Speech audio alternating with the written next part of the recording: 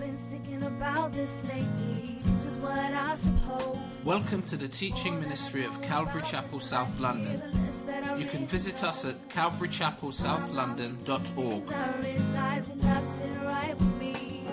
So I'm on my knees for understanding. The more the world I see, the more I see. Here I fit in, but I'm no diamond ring. I got a lot to learn, so I'm listening. God is good, amen.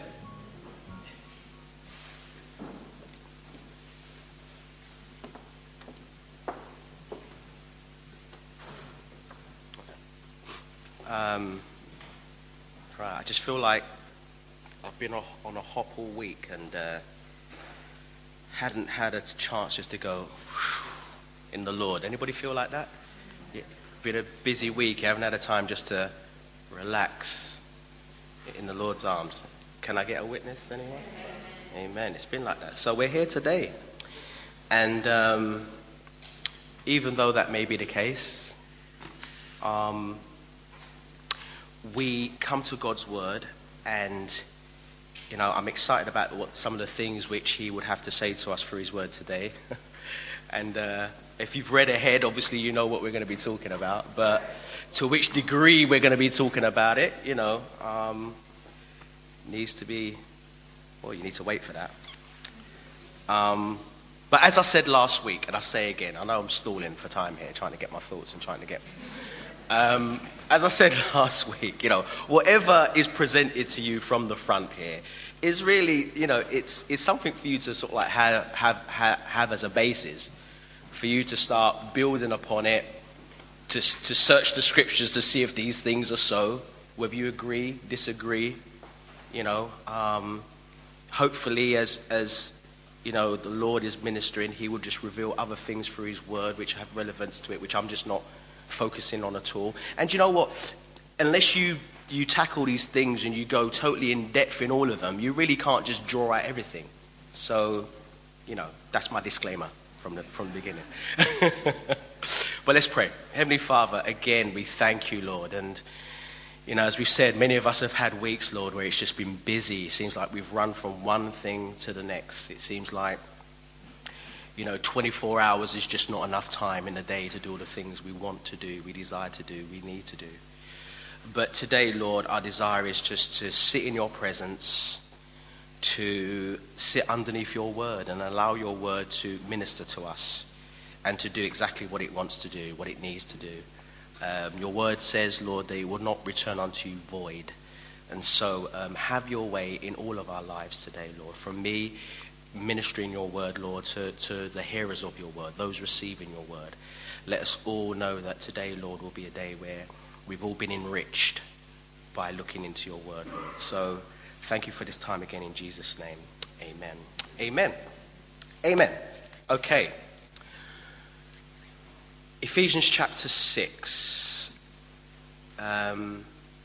And, before we actually get into the text, it's pretty much going to be a long introduction because, just in considering our study in the book of Ephesians, there has been so many wonderful truths which the Apostle Paul has already just revealed to us, which we should be hanging on to, which we should be encouraged by. We've considered how the Apostle Paul has told us so many wonderful truths about the believer's position in Christ. How we've been chosen before the foundation of the world. How we've been blessed with every spiritual blessing in the heavenlies in Christ Jesus. How we've been seated with Christ in heavenlies. How we have an eternal inheritance. That we've been sealed by the Spirit of God as a guarantee, as a promise. As a down payment for the future hope which we have. We've considered how, God hasn't just left us enabled to do what he's asked us to do. He's given us, and we looked at power, dunamis, energia, ikos, kratos, power. All these different words for power he's given us. And it's the same power which he's given us which he raised Jesus from the dead. We have seen how, we were dead in trespasses. We've also seen how it wasn't just like we were in darkness. We've seen how we were darkness. But now we are light. We've seen how we were aliens from God, afar off from God. But God has brought us near. He's given us all these wonderful promises, how he's brought us near and into his family, into the commonwealth of God.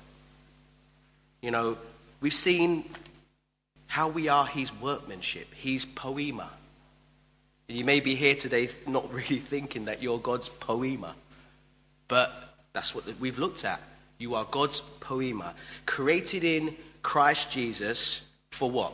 For good works, so that we should walk in them. So we've looked at all these things, and from the outset, in introducing the book of Ephesians, I said that, it's divided equally into two portions. You've got your doctrinal portion and you've got your application, experiential portion. But within that, I've also said you could look at the book and you could see it in aspects of sit, walk, stand. So we've seen how we're seated with Christ. That's our position before him. We've seen also that, we're complete in Christ Jesus. Again, we may consider those things and think, well, I don't really feel complete. But that's what the scripture says. You are complete in him. We are one new man, one new body. We have one Lord, one Spirit, one faith, one baptism, and one Father of us all. See, all of these benefits which God has given to us as we've been considering the text as we've been going through. And I don't know if, as you've been tracking along, you've been holding on to these things. But that is the desire, that we don't just track along and forget what we've already looked at, that we hold on to them. Then we got into this aspect of the text where it says we should be walking in unity. Not disunity, not having arguments with each other all the time and conflict, but walk in unity. Walk in love, walk in light. To walk in wisdom and not as fools. To walk in the Spirit and not as if we're walking in the world. And you see, as we do these things, in this walking aspect, we have seen that these are all evidence that God is actually working within our lives. It's the fruit to say that we know what we believe and why we believe it, and now I'm going to let it outwork within my life. That's the evidence, it's the fruit. And then we've seen how, within our relationships, one verse just speaks so profoundly, chapter 5, verse 21, that we should be submitting ourselves to one another in the fear of God. And saying within our relationships towards each other, that we should recognize, the different roles and the different functions which we have as believers. And we should be prepared just to function within those roles. Within the family, we've seen the different roles, and we took a bit of time to look at wives' responsibilities, husbands' responsibilities, children's responsibilities, and then last week we looked at our working life. Because God wants to look at every aspect of our lives, and he's interested in every aspect of our lives. And so, after considering and knowing all these things, after knowing and understanding what we believe, why we believe it, having hopefully a lifestyle of prayer and seeing God's power working within our lives and applying it to our lives, we come to this final section. And if you remember what I just said there, knowing, understanding, praying, seeking God's power, applying God's application. I mentioned cuppa. Remember cuppa? Anybody forgotten about cuppa? Okay, get the tape. It's not tapes anymore. Get the CD. Don't get the CD, get the MP3. Okay. So, cuppa, knowledge, understanding, prayer, power, application.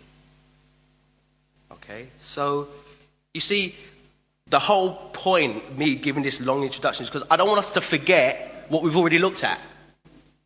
We're churning through Ephesians. We're getting through it. But have you remembered what we've been going through? That's the whole point.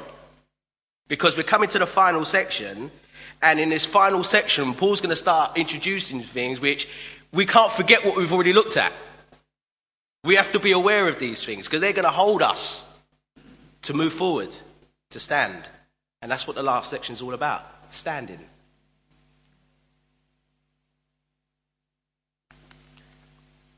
So, sit, walk, stand.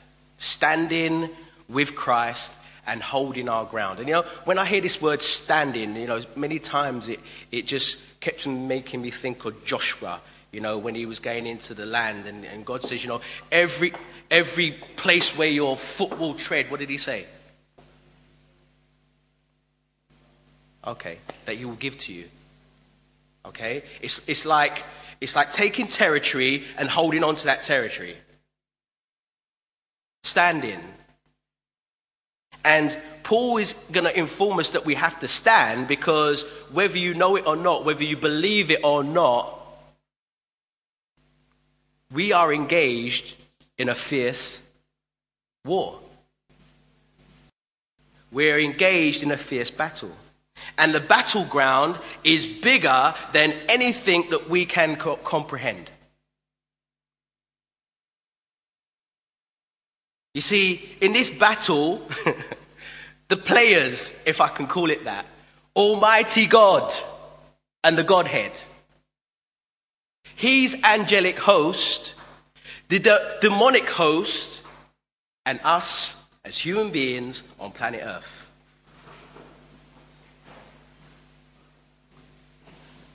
This is what is involved here. And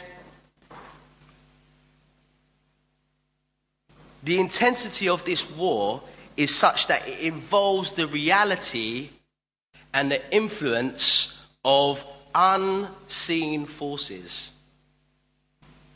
And unseen forces which we don't really know much about because the Bible, it shows us and it tells us spiritual things and about another realm, but it doesn't actually say, this is what it is. This is exactly what it is. I'm going to paint the picture for you so you know exactly what it is. It doesn't do that. And so it gives us little glimpses here, and it gives us a glimpse there, and it alludes to things over there, and it alludes to things over there. And we kind of got to say, well, I don't really get it, but I know it's true.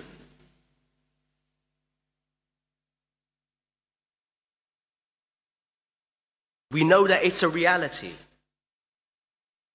And Paul, he wants us to know, he wants these Ephesian believers to know that walking with the Lord, yeah, you're seated with Christ in heavenly places, fine, hallelujah. You're walking with him, you're outworking your walk, fine, praise the Lord. But he wants us to know that as we walk with the Lord, and we're going to live for him, it's spelled in a particular way. And the way it's spelled is this: W-A-R-F-A-R-E.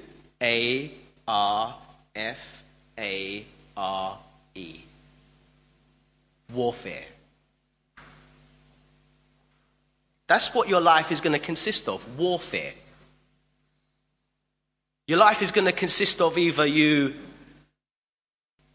going into a battle, being in a battle, or just coming out of a battle. That's what your life is going to consist of as a believer. Accept it if you want, deny it if you want, but it's true, it's a reality. And so Paul is going to begin to unpack what this warfare is and how we can overcome and live victorious in it. He wants to give us some tools. He says, look, recognize this is what's going on. This is what you're in. But you know what? God has given you a provision. All right, let's look at these provisions. Ephesians chapter 6, verse 10. Finally, my brethren, be strong in the Lord and in the power of his might. Put on the whole armor of God, that you may be able to stand against the wiles of the devil. For we do not wrestle against flesh and blood, but against principalities against powers, against the rulers of darkness of this age, against spiritual hosts of wickedness in heavenly places. Therefore, based upon all what I've just said, take up the whole armor of God, that you may be able to withstand in the evil day. And having done all to stand. Stand, the next stand bit pretty much comes in the next verse, but depends where you put the comma or the full stop. Stand. That's Paul's encouragement to us. Now, let's try and track through the text now. Where he says finally, Paul often says finally, and then he gives us another chapter. You think, Paul, that wasn't finally. But finally could, in so many ways, be translated as moreover or henceforth. So those words will give it a bit more of a better understanding as we're looking at the text now. So moreover or henceforth, my brethren, be strong in the Lord and in the power of his might. See, Paul straight away makes it clear, he reminds us that the strength and the power that we have as believers is not your own. It's the Lord's. God is our source. And it is only when we are in Christ and we apply the provision that God has given to us that we can fight this fight and be victorious within it. So, in this type of battle which Paul is explaining to us, we can only be strong if we are in the Lord. And we can only be strong if we are functioning in the power of his might. So, we say, well, how can I do that? Practically, how does that outwork itself? Well, many of us would agree that there's many times when we're faced with situations in our lives.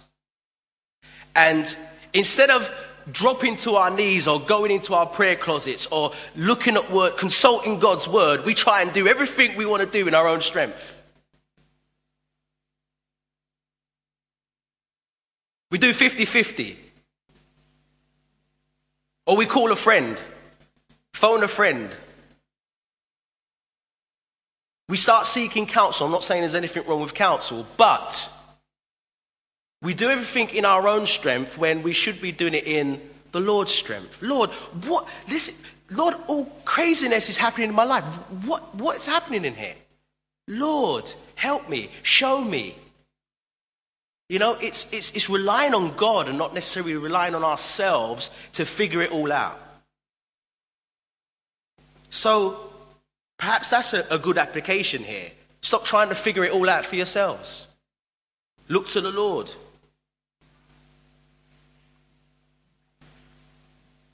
Perhaps, we need to apply faith in situations. Maybe we say we live by faith, but the reality is when a situation presents itself, we don't act in faith. And the scripture says, without faith, what? It's impossible to please God. For he who comes to God must first believe that he is, and that he is a rewarder of those who diligently seek him. So maybe that's a good application. A good application of, finding your strength in the Lord and in the power of his might, not your own might. Now, as we're considering these things, I want us to remember that the first-hand hearers of this letter, the Ephesians, they were familiar with this whole thing which we're addressing today, the spiritual realm. They were familiar with the occult and occultic practices. And so this very much would have been a reminder to them that God's power was sufficient. The things they were delving into before, was inferior to Almighty God and his power and his strength.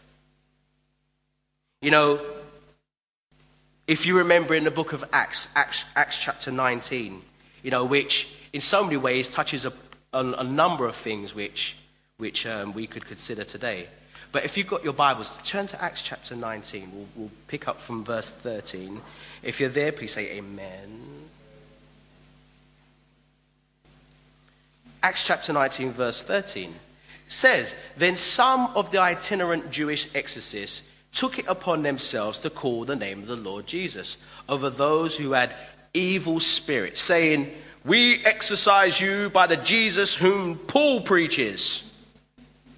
Also, there were 7 sons of Sceva, a Jewish chief priest, who did so. And the evil spirit answered and said, 'Jesus I know, and Paul I know, but who are you?' Then the man in whom the evil spirit was leaped on them, overpowered them, and prevailed against them, so that they fled out of that house naked and wounded." And I chuckle when I read that, because I just think to myself, there's a lot of ministries out there that they're lucky that God doesn't allow these things to happen today. Come and get your deliverance. Come and get your anointing. And if God allowed these things to happen today, they would know that they should not take the Lord's name in vain. They wouldn't take the Lord for joke.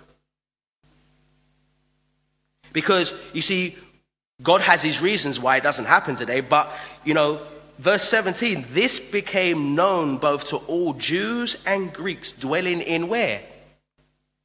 I can't hear you, family. Ephesus. "And fear fell on them all, and the name of the Lord Jesus was magnified. And many who had believed came confessing and telling their deeds. Also, many of those who had practiced" what? Magic. "Brought their books together and burned them in the sight of all, and they counted up the value of them, and it totaled 50,000 pieces of silver. So the word of the Lord grew mightily and prevailed." You see, these Ephesian believers, they were used to this stuff. They knew about the occult. Many of them were practicing within these things. And so Paul writing these things here wasn't unfamiliar to them. It would have been encouraging. Because if they were worshipping some demons over there who they knew was strong and powerful, they needed to know that they had something more powerful than that demon over there to fight against it. So Paul says, "Be strong in the Lord and in the power of his might." Okay, well, how are we going to do that? He says, okay, verse 11, "Put on the whole armor of God." If you want to be strong in the Lord, and you want to be strong in the power of his might, there's something you have to do. You have to put it on. Put on the armor of God.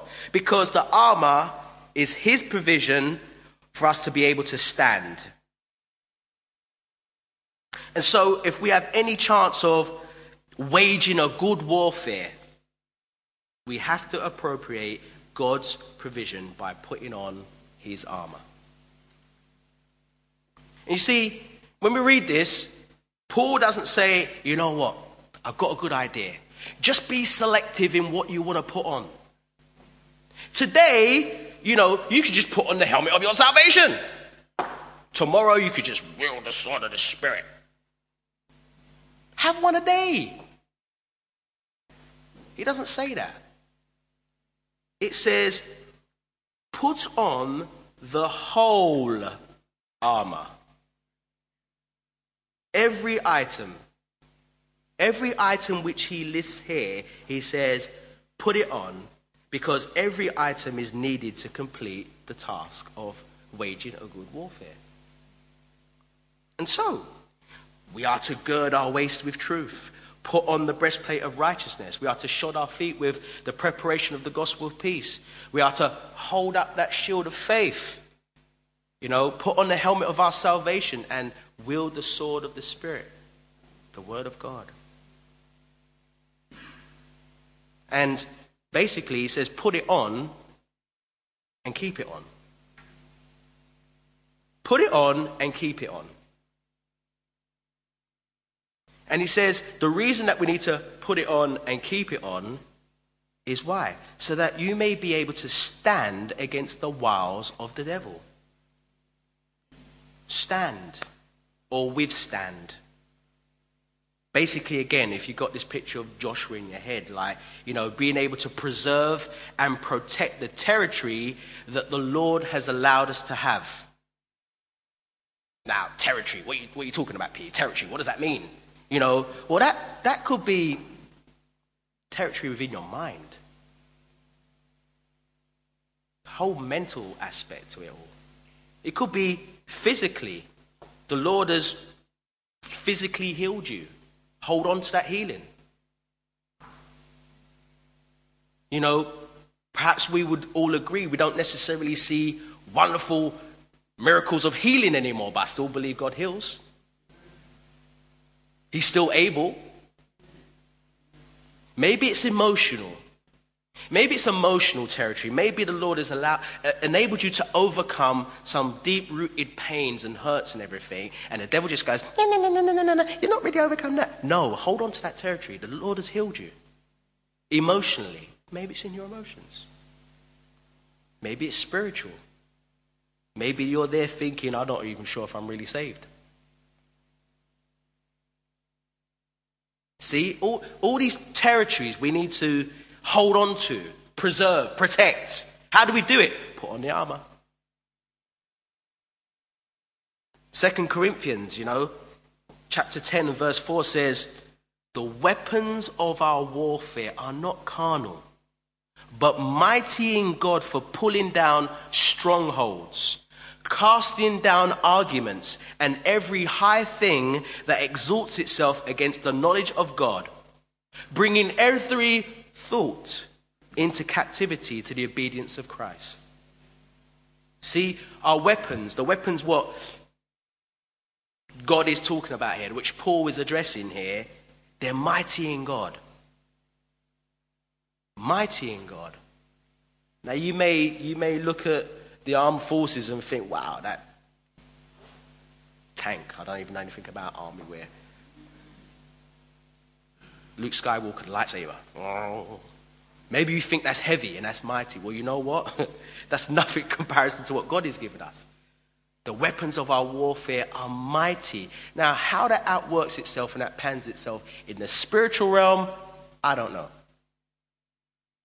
But I do know God's word says they're mighty in him as we use what he's given us, as we apply it by faith. And so they're mighty in God so that we are able to stand. And, the word stand comes from the Greek word histemi. And there's another word which is very, very closely associated, which is anthistemi. And this word stand here is the same, it comes from the same root word which we get in James 4:7 and 1 Peter chapter 5 verses 8 to 9, which says in James, therefore submit to God, resist or stand against the devil, and he will flee from you.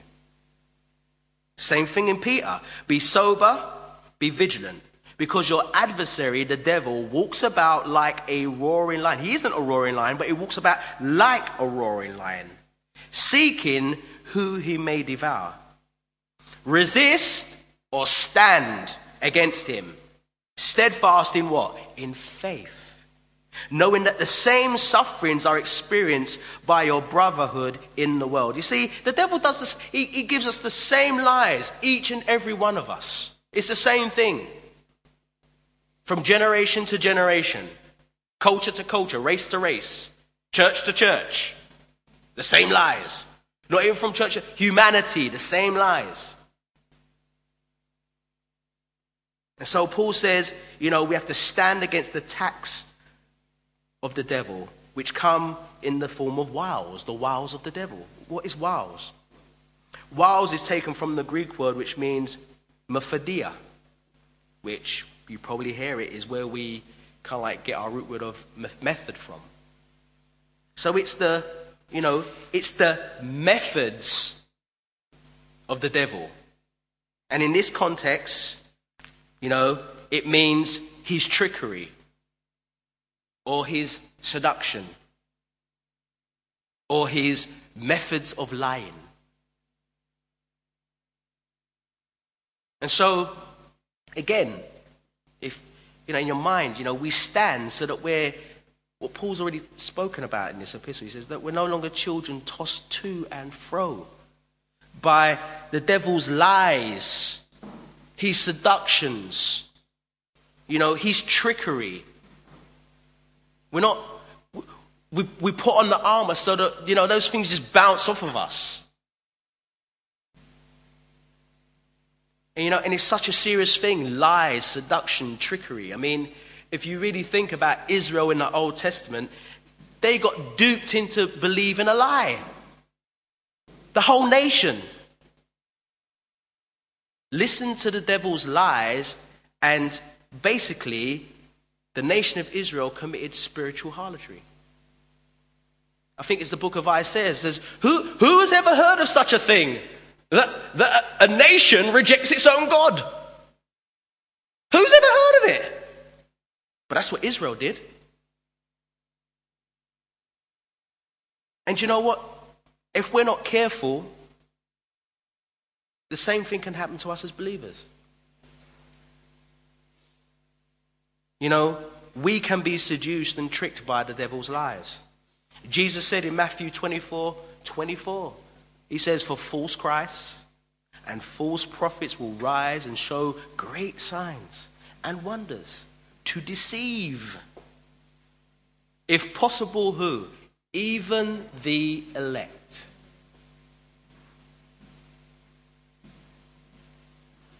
So the wiles, the trickery, the seductions, the lies, of the devil, they all come from our adversary, the devil. Satan, Lucifer, the accuser of the brethren, the deceiver, the prince of the power of the air.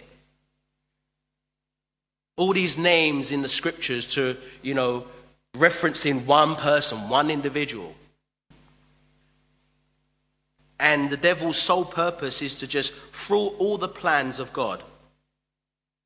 So, if you consider it in this light, the things we've been looking at over the last couple of weeks, if God has a plan to create his new society, it's the devil's plan to mash it up, to hinder God's plan. If God wants his children to walk in light, then the devil wants to do all that he can do so that we walk in darkness. If God says, you know what? I want strong and stable marriages in order to build up strong and stable communities and society, then guess what? It's the devil's plan to destroy it, to destroy families, to destroy marriages, to destroy relationships. And so, we as believers, we have to know that we have to walk in what is true. And we have to stand against the wiles that specifically come from the devil. And, I said specifically come from the devil. And I say it like that because ultimately, all wickedness and all evil finds its way back to him. Jesus said in John chapter 8, verse 44, he said, let's not get it twisted. He was a murderer from the beginning and does not stand in truth because there is no truth in him. When he speaks a lie, he speaks from his own resources, for he is a liar and the father of it. So, I'm not saying that every time you're tempted or you're being told a lie or anything, that's the devil, but I'm just saying that ultimately it all goes back to him. He's the father of it all. And we're speaking here about spiritual things and about the devil and a literal devil, and I believe in a literal devil. Jesus believed in a literal devil. The apostles believed in a literal devil. And so, you may have people at work or at college or your neighbors and everything. They say, I don't really believe in that stuff. I don't believe there's a devil. No, I don't believe it. Well, the Bible says it's true.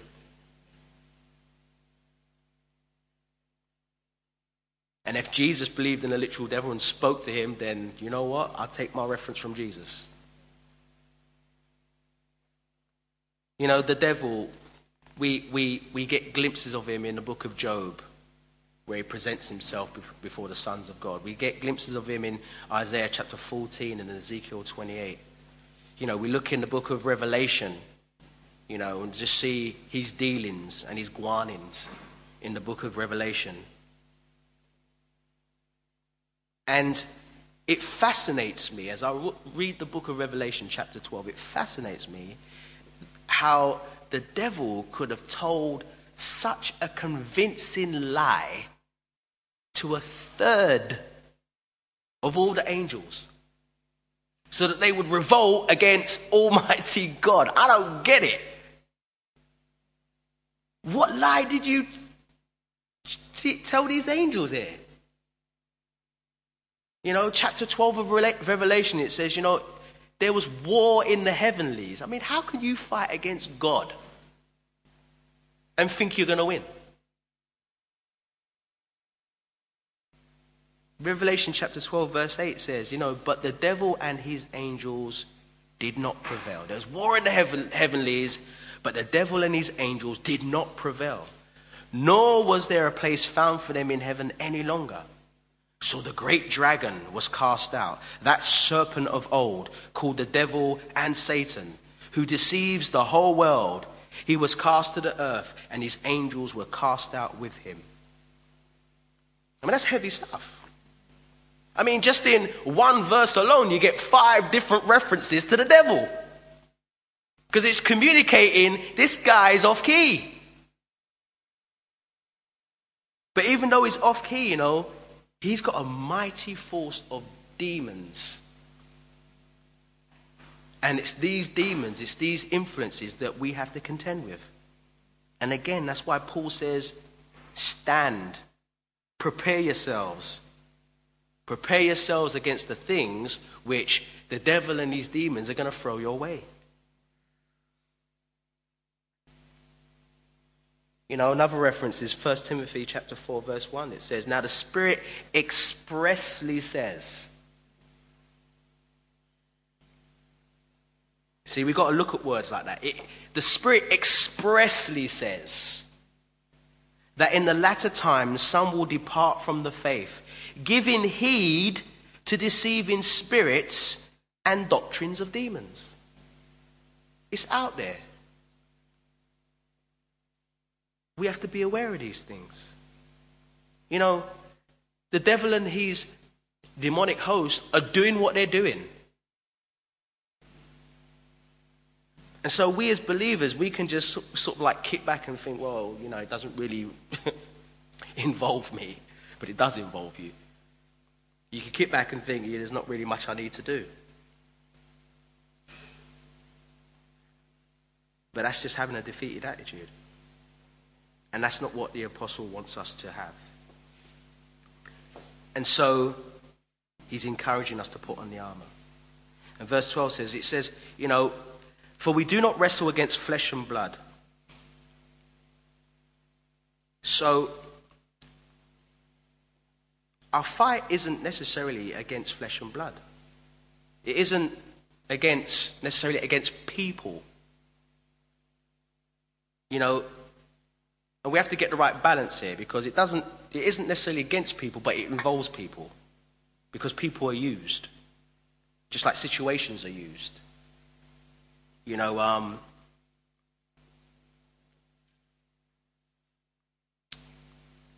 Peter and Jesus, he's just confessed Jesus to be the Christ and everything. And then 2 seconds later, he's saying, no, you're not going to go to Jerusalem. So Jesus says, get behind me, Satan. You're thinking, what happened there? So, was Peter Satan? No, but the influence and his thought processes was an influence of Satan, if you get what I mean. So, you're not necessarily against someone, but you're against the thought process, against where it's actually coming from. And so that's exactly what Paul is saying. He's stating that behind the person is an influence which is either for Christ or it's against Christ. And when something is against Christ in the scriptures, it usually calls it anti-Christ. Now, I'm not saying that some of you may be witnessing to or your work colleague is anti-Christ. I'm not saying that. Please don't hear that. Okay? I'm not saying that they're anti-Christ. But without them realizing it, they are being influenced by something which is anti-Christ. Does that make sense? Now, that opinion, that mindset, that lifestyle, it may have come via a lot of different routes. It may be upbringing, it may be education. It may be all these different things. If somebody's never ever taught anything to do with the scriptures and the Bible and Jesus, and they have a mindset of being humanistic, then we know that there's an influence there. You didn't just grow up and just say, well, I'm going to think that. I mean, there's an influence somewhere along the line. So where do these influences ultimately come from? And Paul's addressing, saying that ultimately all those things which are against the knowledge of Christ are coming from the devil and his demonic influences. Amen? And I say all this as well because, last week we looked at the relationship between, employees and employers, or slaves and masters. And I mentioned last week that ultimately we're all slaves to something. Whether we like it or not, we're all slaves to something. Romans chapter 6, says, do you not know that to whom you present yourselves slaves to obey, you are that one's slave whom you obey, whether of sin leading to death or of obedience leading to righteousness. So, whether we're aware of it or not, we're influenced. And however we're living our lives, we're slaves to Christ or we're slaves to something which is anti-Christ. And so, all these things, we're not fighting against flesh and blood. So we see that the battle is layered. I don't know if we probably do, but when you're fighting spiritual war, when you're just living a life as a Christian, it just seems like you're fighting a battle and it's layered. It's like you're fighting on a number of different fronts.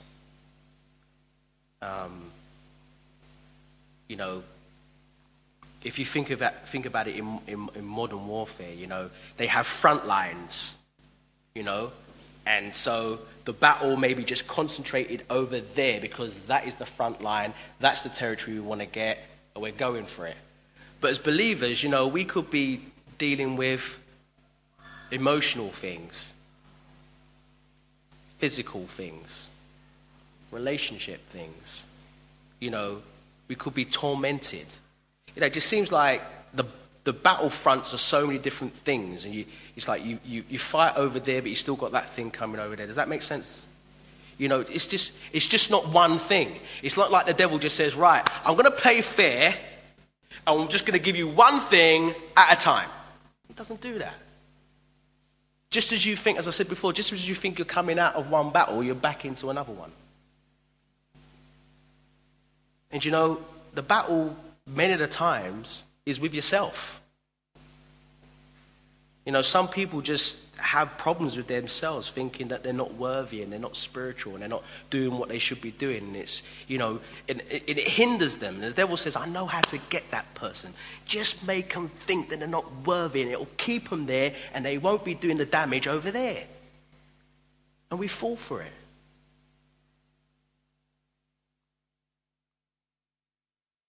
So Paul is saying that, look, even though you're battling with yourselves, even though you're battling with other people, really the battle is against unseen spiritual forces and an unseen enemy. And so we have to recognize who that enemy is. And, that's where Paul starts introducing to us all the different levels, all the different aspects of where this enemy is coming from. And he gives them earthly titles to describe these heavenly entities that we have to stand against. So he says, we fight against principalities and powers, against the rulers of darkness of this age, against spiritual hosts of wickedness in the heavenly places. And what he's doing here, he's making it plain, he's making it known that we're fighting against something which is superhuman. He's also making it clear here that we're fighting against something which is highly organized. This isn't a motley crew here. It's highly organized. And we have to be prepared for it. And notice in here that in this verse that the word against is mentioned 4 times. Because this word against just separates the different categories, which are all terms to describe the different demonic entities, which are all distinct from each other. So the text Paul doesn't go in to say how they're exactly distinct, but they are distinct. And he presents the list. And he says that we wrestle against principalities, taken from the Greek word arche, meaning chief ruler. We wrestle against powers, taken from the Greek word exousia, meaning delegated influences. Against rulers, taken from the Greek word kosmokrator, meaning world rulers. And within this, he also says that these world rulers are described as rulers of darkness. So we have this world rulers of darkness aspect which Paul is bringing into the picture. And he says against spiritual wickedness, which is exactly that. It's spiritual, celestial wickedness. And so, just as we have levels of God's angelic hosts, we've got archangels, angels, seraphim, cherubim. You see that the devil also has his ranks, his levels of his demonic hosts. And just as the Lord has used his angels throughout history to fulfill his own purposes, we see that the devil has his demonic host to fulfill his purposes within the earth. And as I said in Revelation chapter 12, these demonic entities, they're not just against you, they're not just against me, they're not just against humanity, it's against God himself. And so, Paul's just making it plain exactly who our enemy is. And again, even though we cannot identify these spiritual entities with our natural senses, they're still very real. So again, he says, therefore, take up the armor of God. Take up, God's provision. Because we're in a battle. And we need to know that we're in a battle. And soon as you signed up to be a Christian, basically, the devil put a target on your back. And he's just shooting with his wiles, taking aim at your life to see exactly how he can get you.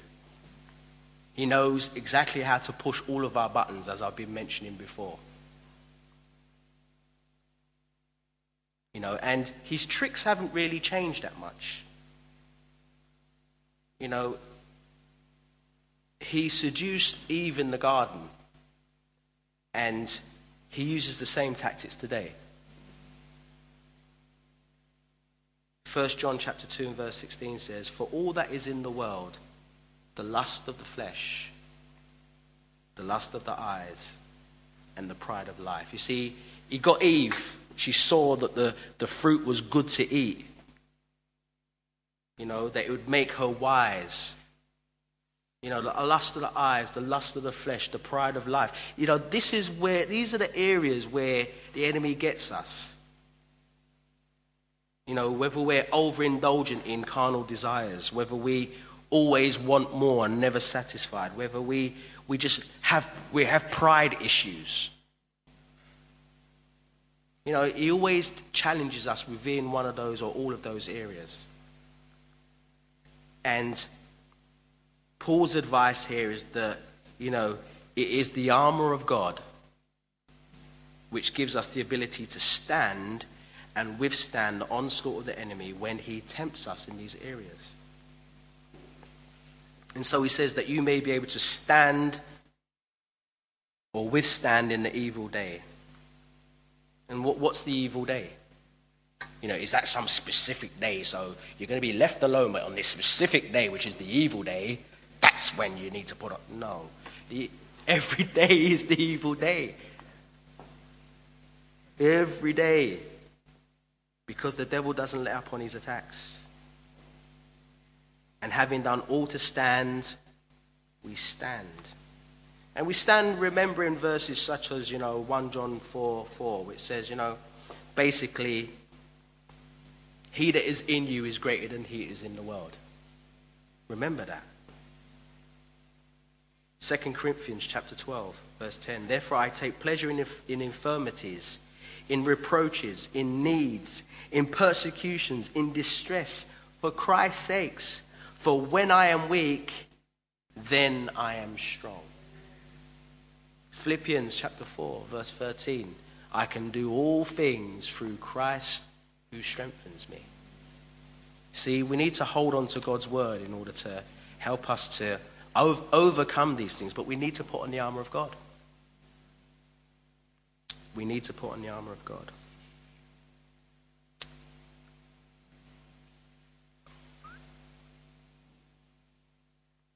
Amen. Maybe we should stop there. Heavenly Father, we thank you for your word again. We thank you that it is true.